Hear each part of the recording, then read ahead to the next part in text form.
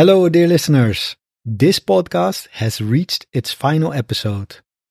I've started a new podcast titled Build Your English, which you can find at patreon.com/buildyourenglish. There, you can access your weekly free episode and its transcript. I hope to see you there. How do you talk about pollution with confidence in your Cambridge C1 exam? Let's find out. Hello, this is Christian from Cambridge Advanced Speaking. I'm in good spirits today and ready to record this episode for you. And if you didn't know, I run the website Get Ready for Success, where you can find the audio, the lesson notes, and even the video of this episode. I create and share all these materials because I want to help you speak better English and get a high mark in your C1 speaking exam. Today I'm going to take you on a rather quick tour of the key language you need to speak about pollution. We're going to look at 4 things. The first thing we're going to look at is key terminology. Next, we'll be talking about frequently used verbs, and after that, we're looking at advanced collocations. And finally, we're going to talk about some idiomatic expressions. Sounds great, right? Let's get cracking. Right, let's get this started with some essential terminology. First, we have the word pollution, which is damage caused to water, air, soil by harm substances or waste. Yeah?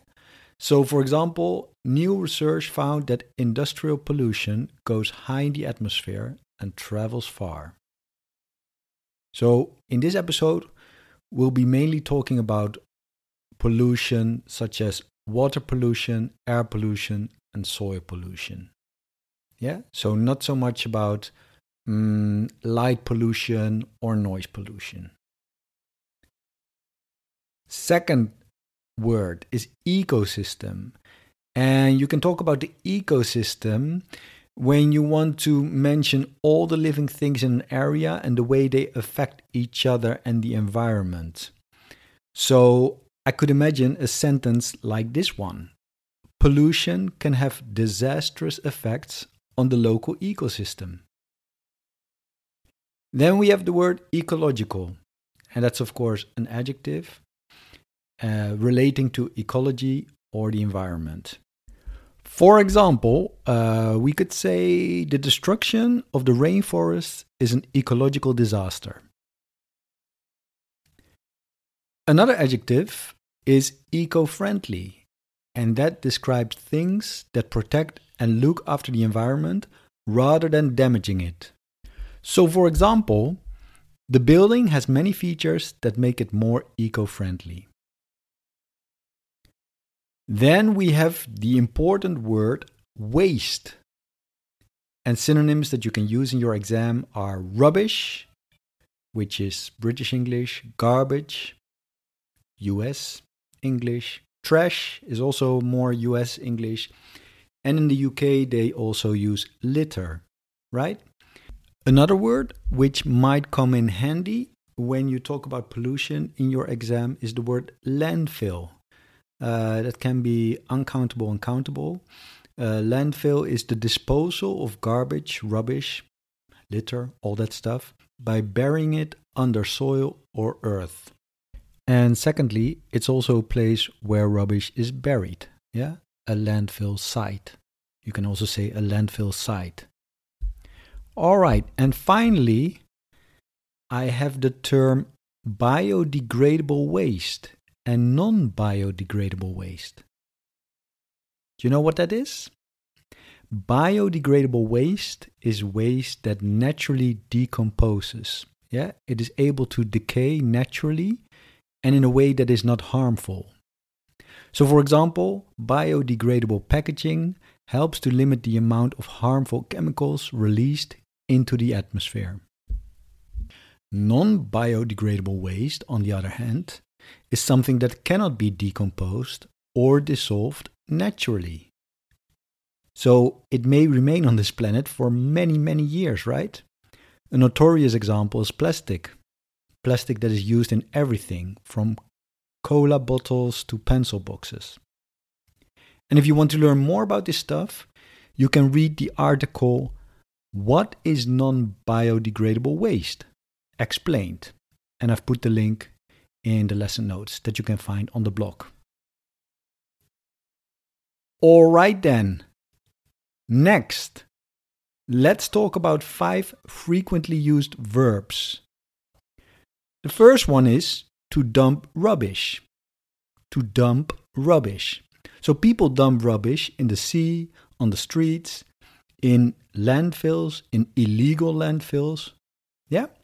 So I can imagine a situation where you're going to mention this in your exam when you're talking about pollution. Another verb is to segregate waste or to separate waste. So we should segregate waste to facilitate recycling, for example. Yeah, that could be one of the solutions when you talk about the problems of pollution. And then, of course, we've got the 3 R's. Recycle rubbish, reduce waste, and reuse plastics. Yeah? So to dump, to segregate or to separate, to recycle, to reduce, and to reuse. All extremely useful verbs that you can use to talk about pollution. Now, let's look at collocations with the following exam question in mind. What can we do to tackle pollution? And instead of we, you can also imagine a question with what can governments do to tackle pollution? Or what can corporations do to tackle pollution? Or what can people do to tackle pollution, right? So this is a common exam question. Now, I wrote down 10 example sentences for you. Listen carefully. And again, it is a great idea to also use the lesson notes that are available on my blog, because there you can read it along with me or review and repeat it. And the expressions are in bold, yeah, to make it even easier for you to remember them. All right, let's go. The transport industry can reduce their reliance on fossil fuels. Yeah? So what can we do to tackle pollution? Remember, that was the question. So one thing we can do is the transport industry can reduce their reliance on fossil fuels. And it means they have to switch to, for example, renewable energy or eco-fuels. Next, farmers can bring down the use of pesticides. And pesticides are medicine for crops. And if farmers do that, they avoid the destruction of bees. And as you might know, bees are super important for our ecosystem. So bring down is the word here. Bring down the use of pesticides, and bring down, of course, means reduce. Next sentence. The government should crack down on illegal dumping. To crack down on something means that you take strong action to stop people putting waste into a landfill, or stop putting waste into the sea or river without permission, right? So crack down on something. Next one. We should be careful to recycle rubbish and waste at home. Yeah, so what can we do to tackle pollution? We should be careful to do something. And that means we should try to recycle rubbish and waste at home. Be careful to. That's a nice expression. And it means try. Another answer to that question, what can we do to tackle pollution, could be, I strive not to use disposable plastic, such as coffee cups in Starbucks. Yeah, so this could be an answer in part 1 if they ask you, what can you do, yeah, to tackle pollution? Well, I strive not to use disposable plastic. strive not to use. Yeah, try hard. I try hard not to use disposable plastic. Next one.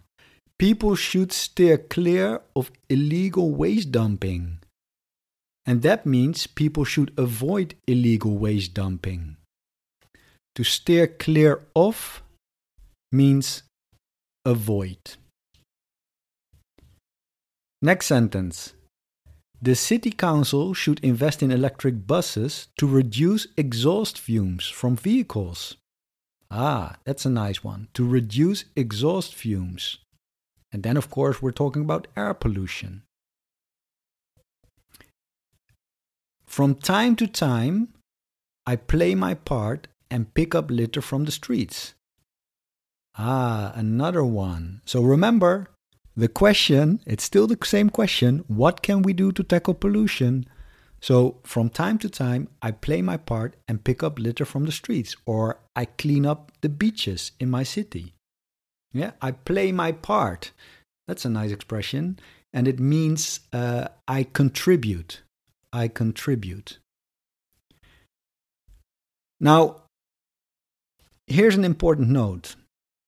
When I talk about being flexible when speaking in your exam, I talk about the ability to say the same thing in different ways. And this is crucial if you want to get a high mark, because this is how you avoid using the same words over and over again.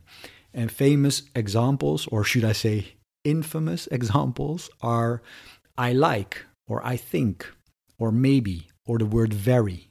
Yeah, we tend to use those words a lot, and there's nothing wrong with using them, but you might want to mix it up a bit in your exam, right?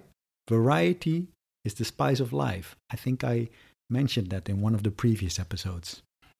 Yeah, so when I say, for example, when I give the example, we have to bring down the use of pesticides. Another way is we have to reduce, yeah?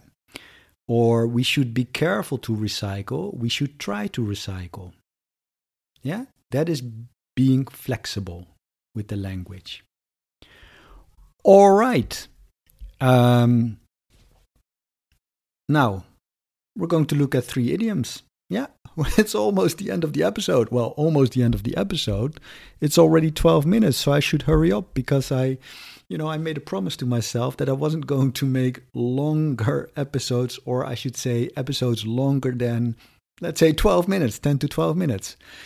Oh, I'm rambling. Let's move on. Finally, let's look at 3 idioms you can use to talk about pollution. So the first example sentence that I wrote down in my script is, the level of air pollution in our city is getting out of hand. Yeah? It's getting out of control, to get out of hand. That's a nice idiom that you can easily use in your exam when talking about pollution. Next one. If we don't take action, all of us will be in dire straits. In dire straits. Do you know what that means? It means all of us will be in trouble, in big trouble, I should say. Yeah? And this is, of course, a very nice way to end your answer, right? To conclude your answer. If we don't take action, yeah, all of us will be in dire straits. And the last idiom that I wrote down for you is, some people believe we're running out of time when it comes to tackling climate change or tackling pollution. Yeah, it means that we no longer have any time to finish this daunting task of tackling pollution. Running out of time, that's the last one. So we have get out of hand, to be in dire straits, and running out of time. That's it. That's all.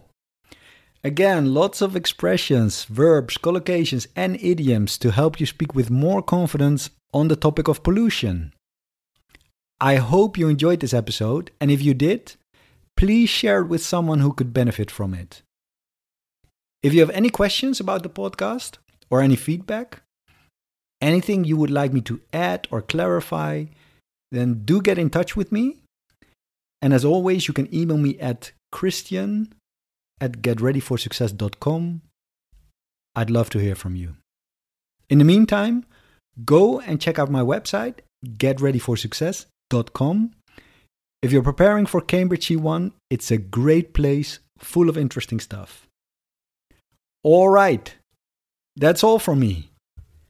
Take care of yourself and each other, of course. Speak soon, my friends. Oh, and one more thing. You might have heard that I have a new podcast. It's called Build Your English. Every week, from Monday to Friday, I publish 10-minute lessons that teach English in a fun and effective way. I talk about all sorts of topics, from everyday subjects like food, travel, books, and language learning, to more serious ones like history, politics, culture, and even philosophy. The episodes are spoken at a speed you can understand and come with downloadable MP3 files and PDF transcripts. So by dedicating just 10 minutes a day to our lessons, you won't just see improvements in your English, you'll also enjoy the learning journey. I invite you to listen to an episode and see for yourself. Patreon.com/buildyourenglish. Patreon.com/buildyourenglish.